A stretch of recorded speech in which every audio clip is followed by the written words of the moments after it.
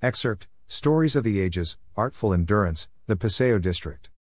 Full article by Jordan Shin, published in the Oklahoman. Summer 2010, Oklahoma City, USA.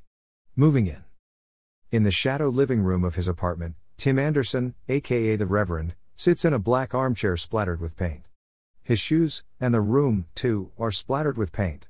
The wall to his right looks like a Jackson Pollock painting, red and black paint flung over white primer. He says that one is finished.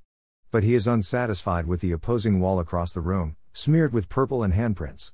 Near the top, the wall reads, "You are blessed if you tolerate this, the Reverend.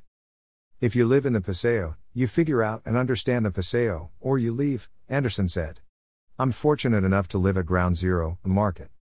Hidden halfway between NW 30 and Walker on the west side of the street, Market on Paseo Apartments, 600 NW 29 is a haven to many young artists seeking a counterculture environment.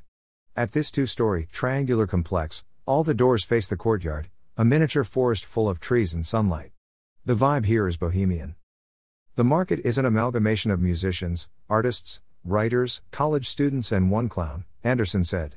"We are mostly people who moved here because of the free and loving nature of the Paseo. And we are free to live how we want." For Anderson and other residents of the market, neighborhood development and renovation projects are seen as a threat to their way of life. "We have a constant fear of gentrification," Anderson said. "If the rent in the Paseo goes above what the artists can afford, and most of us are starving artists, the Paseo will die." He cites Greenwich Village in New York City where art attracted development and, in turn, rising property values forced artists out. "Art isn't free, neither is rent.